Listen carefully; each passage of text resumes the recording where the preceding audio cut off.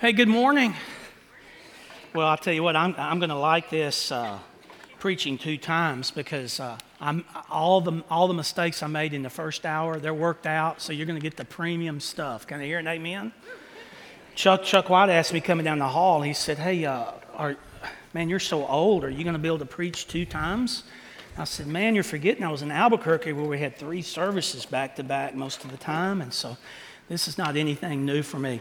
Hey, as we kind of gel together, let me just kind of share with you my expectations of you, and I'll share the expectations I hope that I can bring to meet what you need. God has laid on my heart some real clear things that I feel like He's called me to share with you. And so I'm going to encourage you to take notes, to have a Bible, to come in and put your whole self in this service and in this time of worship. I expect that of you, nothing less. And here's what you can expect, and I hope this would uphold what I think you would expect of me. I'm going to come in here and share what God has led me to share. I'm going to pray and prepare. And today, God's given us some hard-hitting things to share from God's Word. And so I'm going to invite you to turn to Joshua chapter 3. And as you turn there, don't know where I should ask this or not, but I'm going to risk it. How many of you are risk takers? That's okay. Yeah, I can see this is going to be a real cool crowd here today. About 100 years ago, a guy comes along by the name of Jules Verne. Anybody ever heard of Jules Verne? Everybody 40 and over has raised their hand. Okay, that's cool. Have you ever heard of a book, a movie, or a Disney ride called 20,000 Leagues Under the Sea? Can I see your hands on that? We're getting better. He is, I was told this week that he is the father of sci-fi. Now, that whole 20,000 Leagues Under the Sea thing is a little bit further back than I go. Here's my generation, Captain James T. Kirk of the Starship Enterprise. Do I have any connectees there? Okay. Do you remember that tagline? It said what? "These are the voyages of the Starship Enterprise." And do you remember what the next statement was? Are y'all really going to make life this tough on me? Boldly go where what? Where no man has ever gone before. Well, when you come to Joshua chapter 3, that's exactly what you have. Where no Israelite has ever trod and set a foot since the very spontaneous start of that great nation of God's children with Abram. For the first time, a group of people are going to come back. They are going to return and honor God's pledge. And so today, we're going to be looking at the transition and change that these people are about to take into their lives. I don't know what it is about people that resist change. We are encouraging our students to sit together. That's a very important concept. First of all, youth groups ought to want to be together. That's the first thing you have to.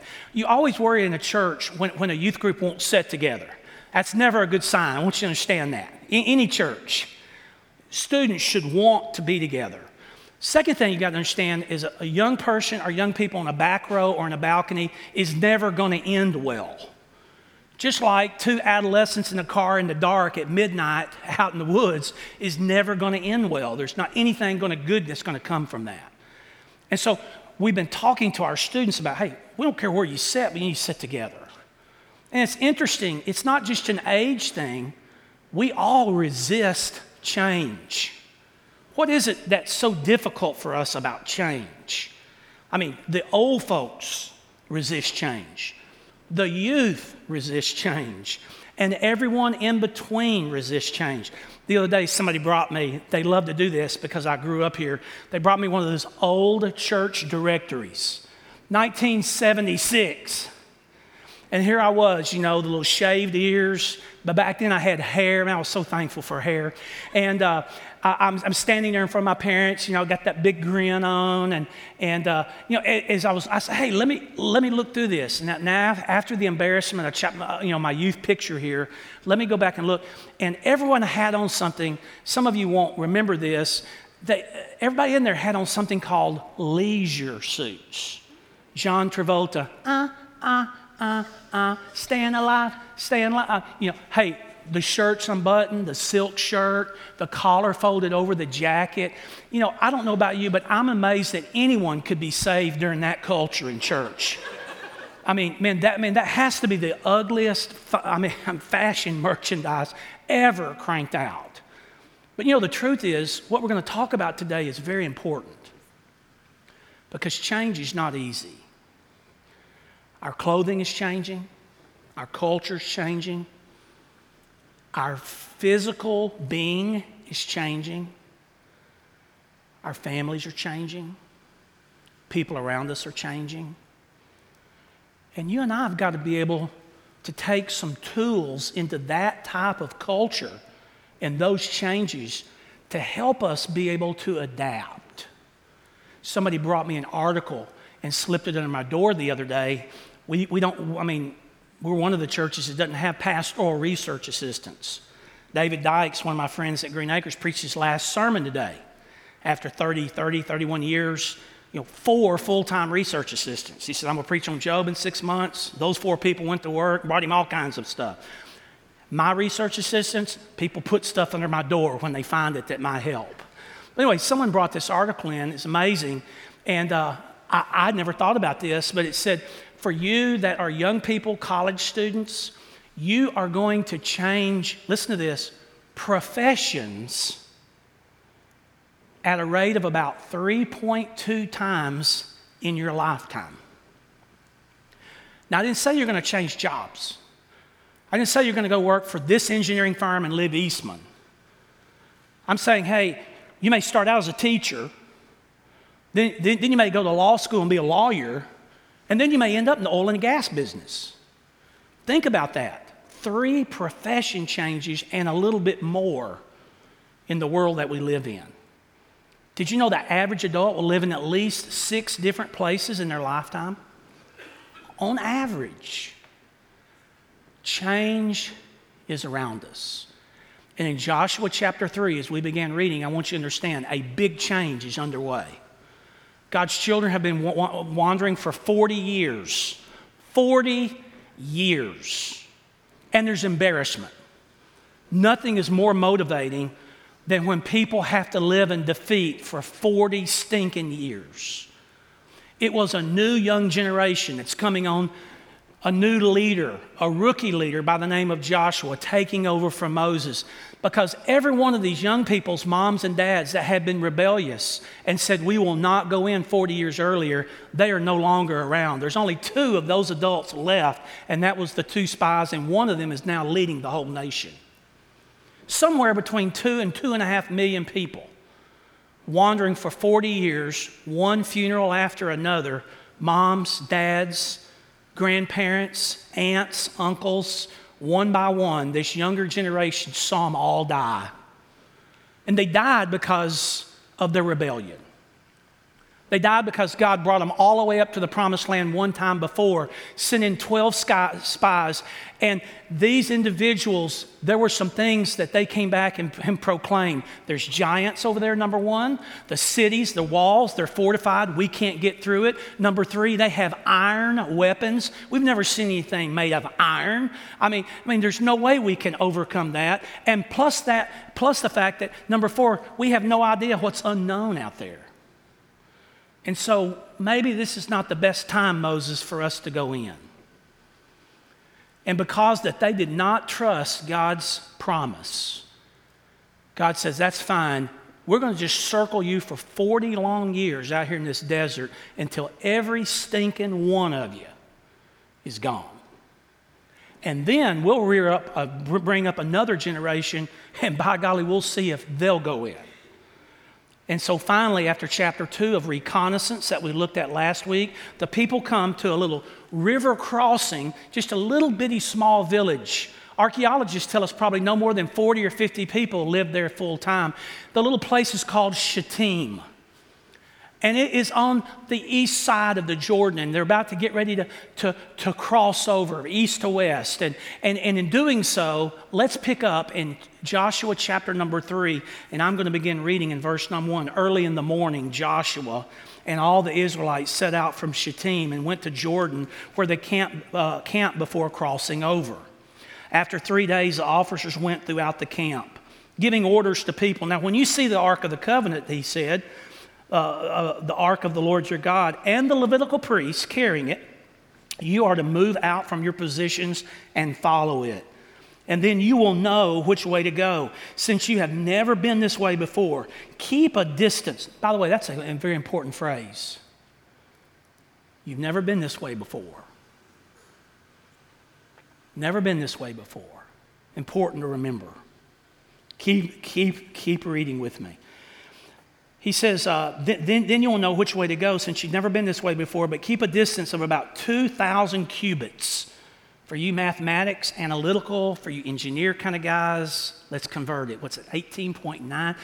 Not quite 19 inches a cubit. That's just a little over 3,000 feet. That's just a hair over a half mile. We got it. There you go.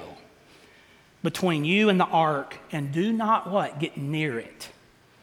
Joshua told the people, consecrate yourselves, for tomorrow the Lord will do. Now, some of you have a translation that says amazing things. I'm reading from the NIV. Some of you don't have the word amazing. You have wonder or wonderful. Things of wonder or wonderful things among you. And Joshua said to the priest, take up the ark, the covenant, and pass on ahead of the people. So they took it up and they went on ahead of them. And the Lord said to Joshua, today I will begin to exalt you in the eyes of Israel, so that you may know that I am with you as I was with Moses. Now that promise comes back from us from 2 weeks ago. God's promises are never derailed by time or circumstances. 99.9% of you believe with everything in your heart today that God honored his promises to Moses. But less than half of all believers believe that God will do something amazing in terms of a miracle or substance through a life-changing disease. It's so hard for some reason to believe that God's promises are applicable to us in 2021. It's easy in Old Testament. We grew up learning those stories. I remind you that God's promises are never derailed by time, or I don't care how bad it gets. God's promises are always with us. Can I hear you say, look, just a baby amen? Good. Man, y'all are pretty, man, hey, this group's going to be something before the day's out. I want you to know that. Look in verse number 8. Tell the priest who carry the Ark of the Covenant, when you reach the edge of Jordan's rivers, go and stand in the river. And Joshua said to the Israelites, come here and listen to the words of the Lord your God. This is how you know that the living God is among you, and that he will certainly drive out before you the Canaanites, Hittites, Hivites, Perizzites, Girgashites, Amorites, and Jebusites. We added one last week, Chiggerbites. Did you get them all? Do I get bonus points for saying all those correctly? Verse 11. Come on, pastor. You're supposed to say them correctly. You're the pastor. See, the ark of the covenant of the Lord of all the earth will go into the Jordan ahead of you. Now then, choose 12 men from the tribes of Israel, one from each tribe. Verse 13 is huge. Look at it. And as soon as the priests who carry the ark of the Lord of all the earth, set foot in the Jordan, look at this contingency promise. When they set foot in the Jordan, then its waters flowing downstream will be cut off and will stand up in a heap. Now there's an East Texas concept. So when the people broke camp to cross the Jordan, the priests carrying the Ark of the Covenant went ahead of them. Now the Jordan's at flood stage. What a blessing. Of all the times we're going to cross, it's when the river is out of banks. It's as if God took Mount Hermon, big blob, about 8,000 or 9,000 feet, took his finger, dug a deep ravine, and dumped it into the Dead Sea. And that little thing right there called the Jordan River, and that thing is out of its banks. It's in the harvest time. It's in flood stage. Look in the middle of verse 13. Yet as soon as the priest who carried the ark reached the Jordan and their feet touched the water's edge, the water from upstream stopped flowing. It piled up in a heap and a great distance away. At a town called Adam in the vicinity of Zarethan, the water flowing down to the Sea of Arabah, well, that's the Dead Sea, it was completely cut off. So the people crossed over opposite of Jericho. That's going to be one of their first missions. The priest who carried the Ark of the Covenant of the Lord stopped in the middle of Jordan and stood on dry ground. And while all of Israel passed by until the whole nation that had completed the crossing, they were on dry ground. Can you imagine? I guess part of my challenge today is just trying to help you understand what these 2 million people knew. They knew that their parents and grandparents had said, hey, there's giants there. There's walls that are impenetrable. There's no way you can get into them. These people have weapons like you've never seen, primarily iron weapons. And you know what? It would be like attacking them with a pocket knife and they whip out an Uzi. It would just be nuts. That's what they knew from the past. What they knew from that moment is, here they stood in the banks of the Jordan was crazy. It'd be like, do we want to go whitewater rafting right now? Do we really want to do this? Hey, why don't we wait a few weeks? Let the water come down. It won't be a challenge. No one will get drowned. No one will get killed. What are we going to do with this newborn baby? How are we going to carry him or her across? What about Mamaw over here? She's kind of aged. Well, they all died, didn't they? Got it. What about the infirmed? The challenges. But here's what they didn't know. They didn't know really what it was going to be like when they got into this new land. So today what I want to do is just toss out 3 things. And I hope you'll write them down. I think they're going to be very significant to us as you and I face changes. And let me tell you what I'm talking about in terms of changes. 6 people in the last 13 days at Oakland Heights Baptist Church have been diagnosed with cancer, brand new diagnoses. Fortunately, all but one of those is like stage 1, stage 2 kind of stuff. Real good possibility that doctors feel like, oncologists feel like, hey, those are probably treatable. One of our older men, hey, that just has a short time to live. So he calls me the other day. Pastor, I got a question for you. Okay? My life's about to change. In fact, it looks like my life's about to end. Well, what's the question? The question is, do you think at age 84 I should take treatment? I'm 84. I've lived a full life. What do you think? About 3 weeks ago, a young couple comes to me. Pastor, we're thinking about doing our 3rd round of infertility treatment. Hasn't worked the other 2, and it's about to bankrupt us. But we sense that God is saying, try again. Should we do that? Whether you're facing treatment or not, big life change. Whether you're thinking about considering the whole parenting thing and the plausibility and possibility of that, big changes potentially coming, big ramifications. One of our young adults is thinking about starting a restaurant. We have this conversation. Pastor, what do you think? I have a desire in my heart to do that. And all 3 of those, I had to come back and tell them the same thing. I don't know. But I follow that with 3 applications or strides from this text that will help us in any circumstances of change that we may face. And that's what we're doing as a church family. We're taking not just a historical look and a theological look, but we're taking a practical look at changes because we know we're involved in changes. We know that changes are going to continue to come at record pace in our lives, and we better be equipped to handle that. First item I want you to jot down. I want to show it to you from the text. First item, when you and I are facing change, we have got to look to God's provision. We have got to be able to look to God's provision. Now just think about this for a moment. I jotted down 3 little things there, and I want you to write them down with me. We know out of God's provision, first of all, God will guide us.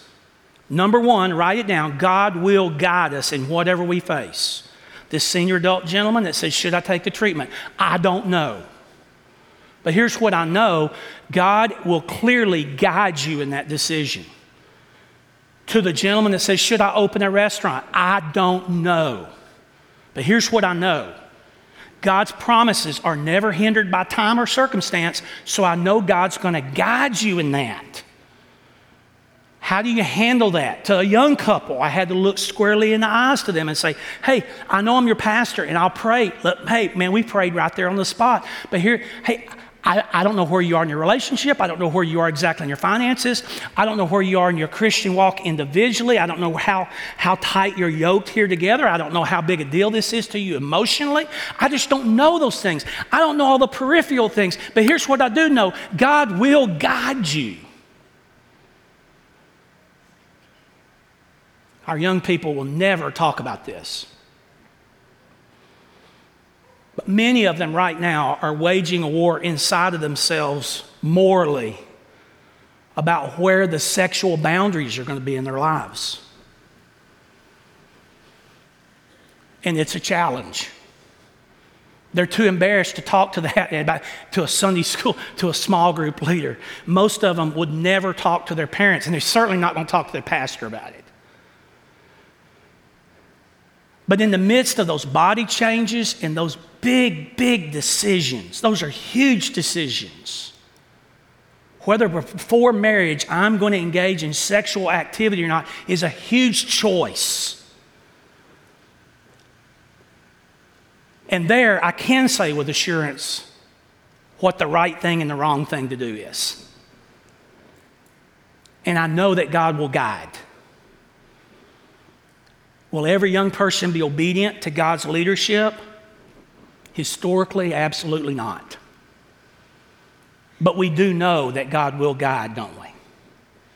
Whether or not we reject that, I don't know. Can you imagine 2 million people standing up there on the bank, never been over there? Joshua, rookie, Moses experience, now Joshua's in charge, never led people, just a military guy, done pretty well. Evidently didn't have much of a personality.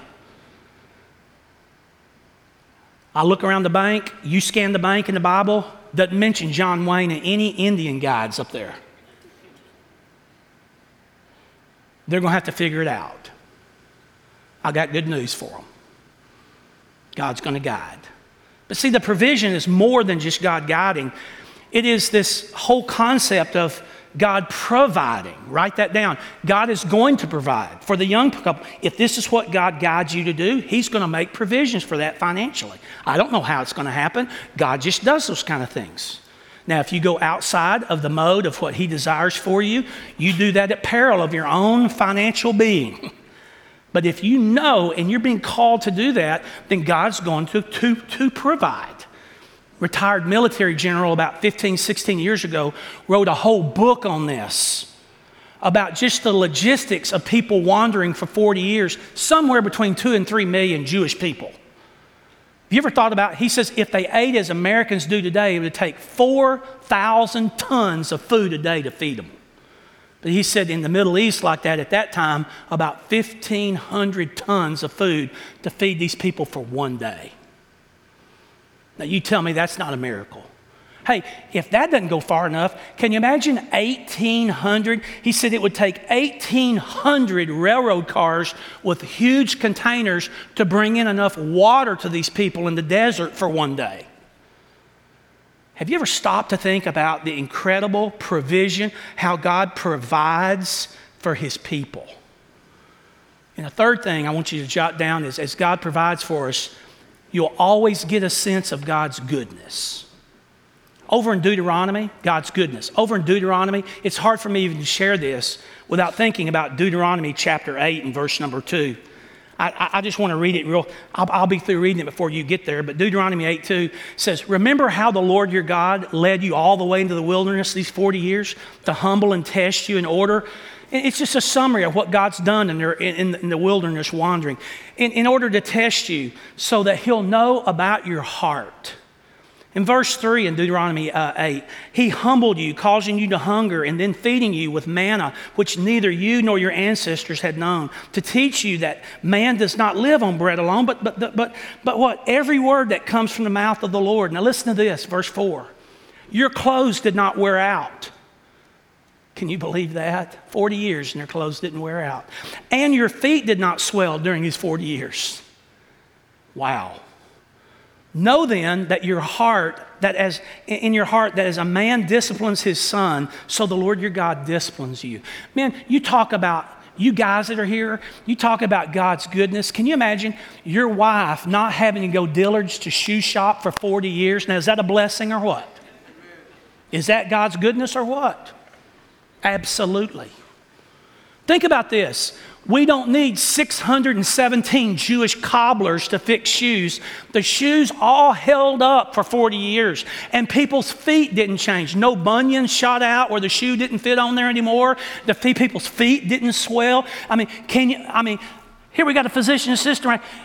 Probably half of what Miss Rashida looks at every day is people's feet and legs that are swollen. Amen or not? A bunch of it. Yes, okay. But can you imagine that? Going through all that.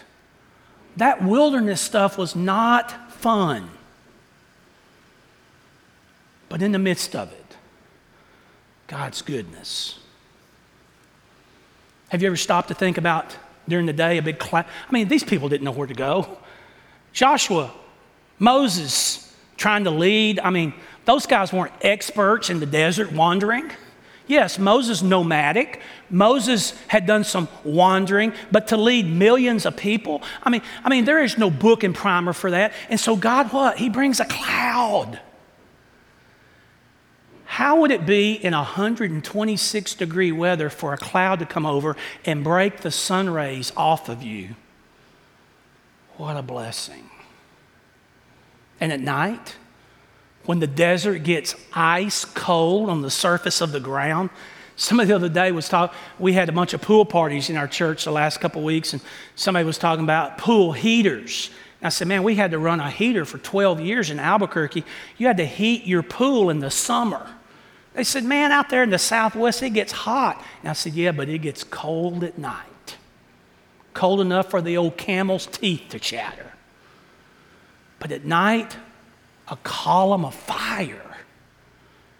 Think about that. Dark in the middle of nowhere, and this glow and illumination from this very column and the warmth that came from it. I'm telling you, God's goodness will always be a part of His provision. So did you get that first element? God's going to provide for you.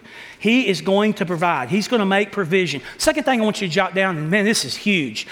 We've got to be able to pay attention in these moments of change. You and I have got to be able to pay attention to God's location. Now, Mia's one of my favorite students. What's up, Mia?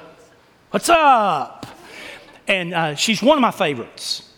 And Mia, sometimes when you're talking or teaching, Mia may act like she's not listening, and she always has a smile on her face. She's awesome. But sometimes after the service, she'll come up, and it was just like from nowhere, she'll hit you with this question.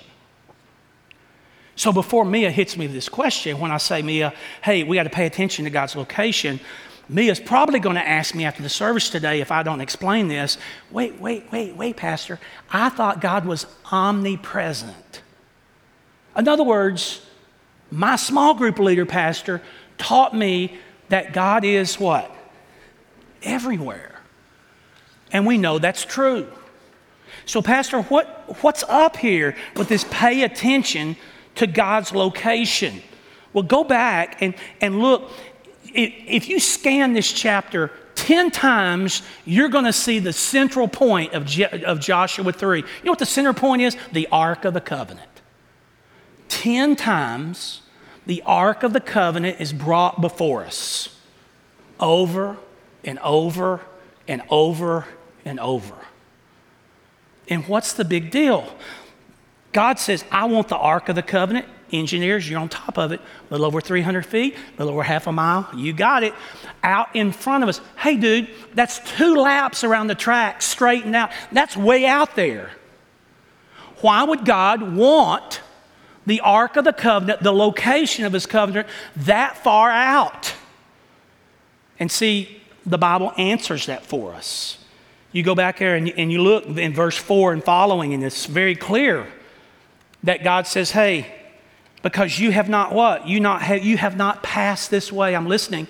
Passed this way what? Before. Now, some would say, well, it's about holiness. You can't get too close to the ark, you die. We know in the Bible, some people have touched the covenant, the Ark of the Covenant, and that didn't bode well. Graveyard dead. And no, it wasn't so much a holy, reverent thing. It was a sightline thing. It was a positioning concept. You understand the ark, don't you? 4.5 feet wide, 2.5 feet this way, depth, deep in terms of the box, 2.5 more feet. We know that at least 3 things in there. We know the tablets are in there, what Moses dragged down from the mount. We know that what? Aaron's rod was in there. And we also know there was at least one other object, a golden bowl of manna in there.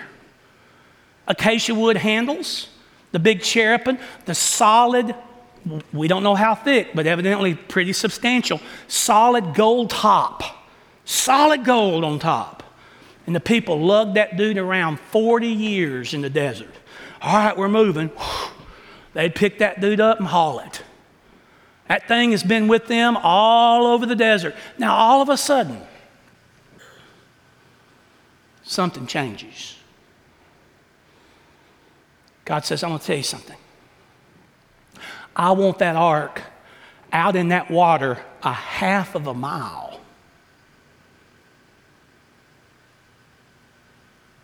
I want every one of these tribes, 2+ million people, to be able to see it. And if you put it too close to the group, everybody won't be able to see it. You got to get it out there a ways. He didn't say like East Texas, hey, just put it out there somewhere. No.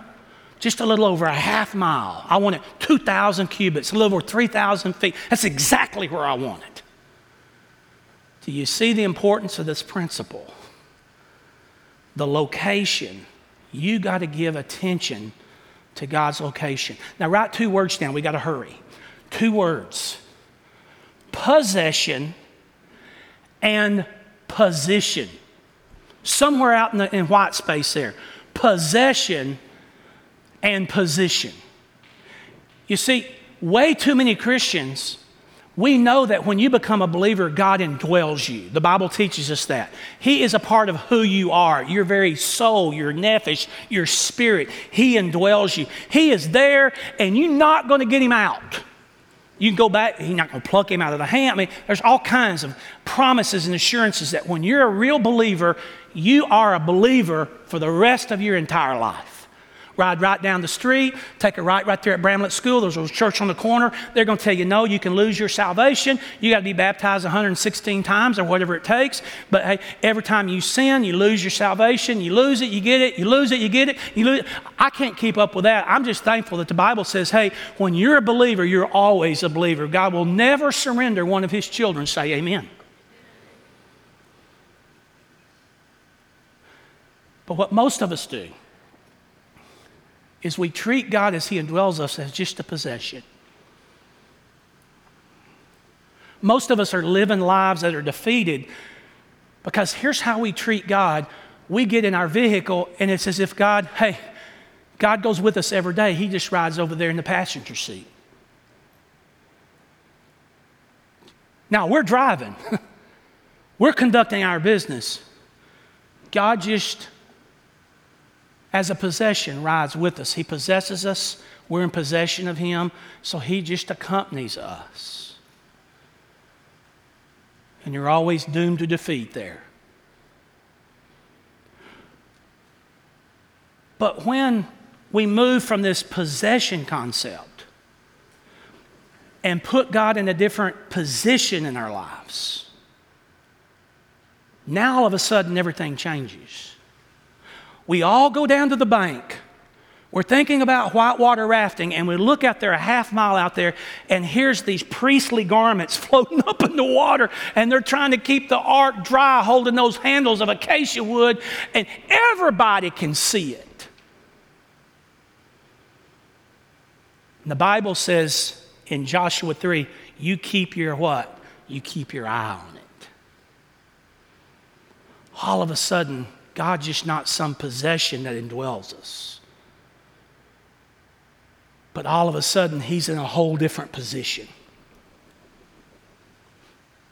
Now He's leading us.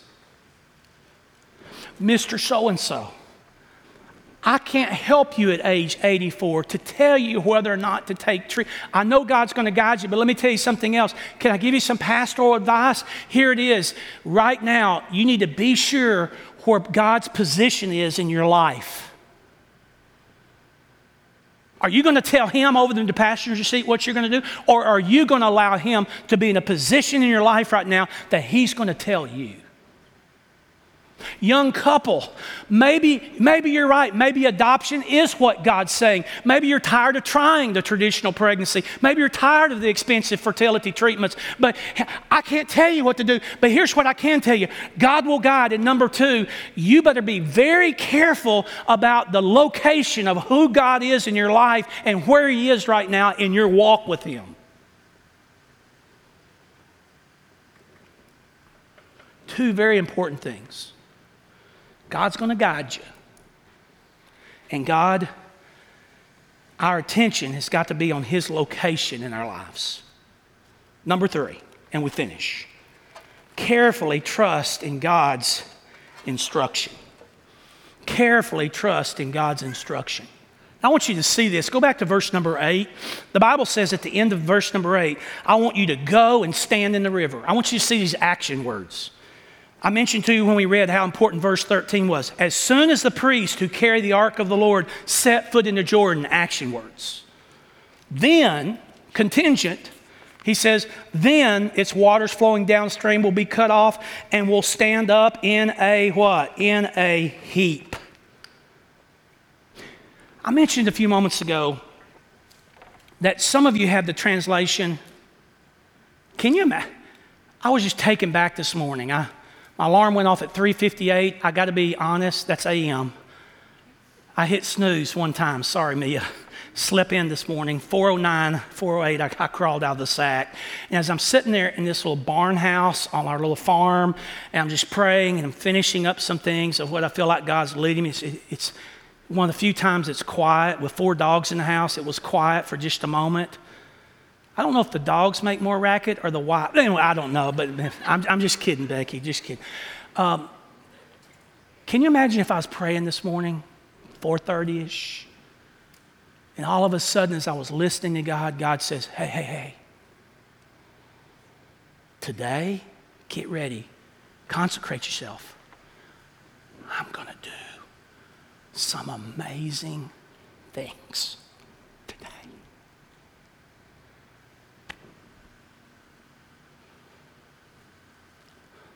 That, I don't know how I would feel about that.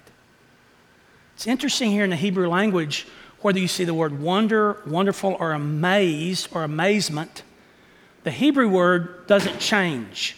That Hebrew word is the same all the way through. It means you can't figure out, you can't understand, you cannot do. And so the instruction they're getting there is this incredible language. That I'm about to do some things that you can't do, that you're not going to be able to figure out. This flowing water that's such an issue for you, I created. I'm the God of this entire creation. I'll take care of that. You get that ark out there where everybody can see it. Put it in the position, the location where it needs to be. And you watch what I do. But did you notice it's not going to happen unless what? Unless these leaders wade down into the water. We had a group of young adults out this weekend, had a great time with them, and one of them shared this statement. They said, Pastor, we think it'd be cool. You got this big pond down here at your house. Why don't we have an an old-time baptismal service in the pond?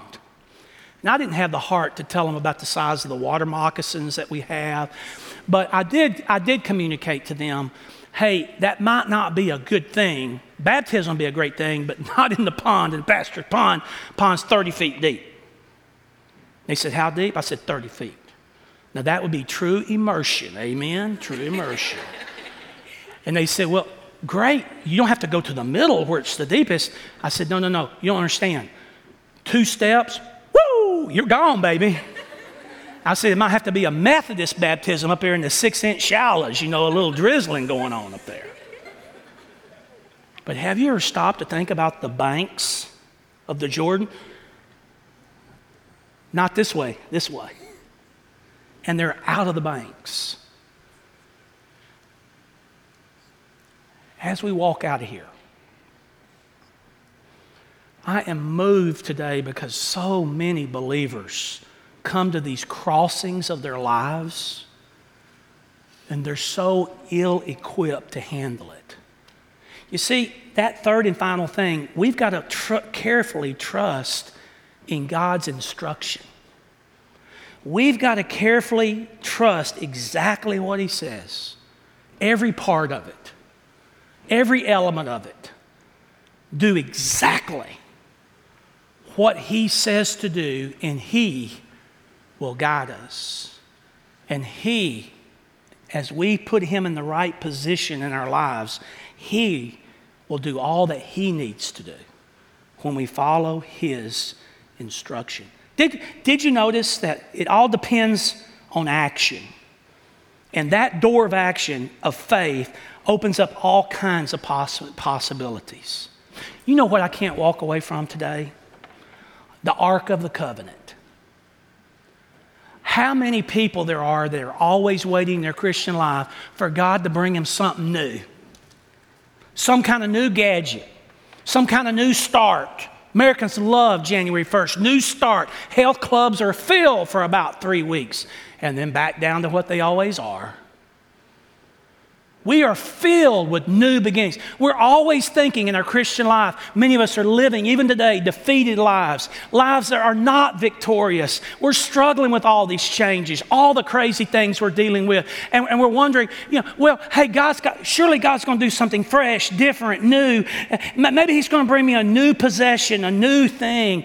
And isn't it amazing that the very thing that the Israelites had in their possession the whole time, 10 times was mentioned to us in the crossing as the central object of success. The Ark of the Covenant in the Old Testament represented the presence of God. And for you and for me, I want to invite you today. The starting point for you and for me in this victorious Christian life is not anything new.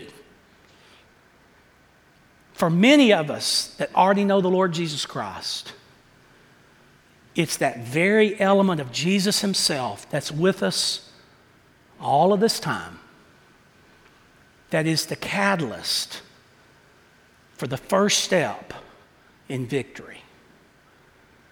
But He's got to be put in the position where we focus on Him, recognize Him, worship Him. Would you pray with me this morning? Lord, I just look around this room and overwhelmed at a couple of our college students here. Hey, Monday morning, big dorm meeting tonight for them over at ETBU, 9:30, mandatory, start of a new semester.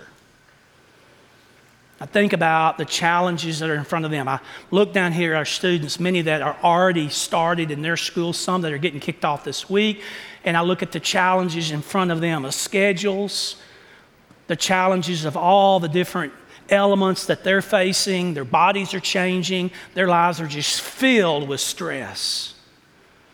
Look at across this room. I see 4 or 5 brand new babies. I love those new babies. And I've just watched and witnessed one young couple after another and how much change and transformation and transition begins to take place when that first baby comes along, and sometimes that second, and sometimes that third or fourth. Think about some of the moms and dads that are here today, and they're struggling with this concept of adolescenthood and how to be the parent that they need to be, and the changes that that's bringing. Father, I look around at the marriages that are here. So many that are not investing in the maintenance portion that is necessary for a marriage to go the distance. When we don't take care of the maintenance in our ministry, the date nights, the time, the investment, marriages very seldom ever end well. And Father, I just pray for the many needs across this room. We all are facing change at this fast, rapid rate. And so, Father, as we take these principles with us, we know they're timeless. We know they have withstood the test of pressure and time in one life after another. Our God will make provision for us. Our God needs to be placed the full attention of His location in our life. That needs to be at a premier place where every day we're not looking at the rushing waters of a river, but our focus, our eyes are solely on the covenant. In this case, it was the ark. For us, as New Testament believers, it's Jesus Christ Himself. Father, we know in our Bibles when people took their eyes off of You. I think about a young man that was out in the middle of a stormy sea, out there with the Lord, and he was standing and sustained out on the water itself of all things. But the moment he took his eyes off Jesus, he began to sink. So, Father, with that in mind, we heed Your instruction today. That principle to heed Your word exactly as You proclaim it to us. Even in the midst of culture, when everyone else is, and the Bible says don't, we will heed Your word and do exactly as You tell us. So, Father, as we move along through this series in Joshua, I pray that You would continue to use Your word, speak into our hearts, change us, equip us, stride by stride and step by step. And these things we pray in Jesus' name. And all God's people said, amen. God bless you.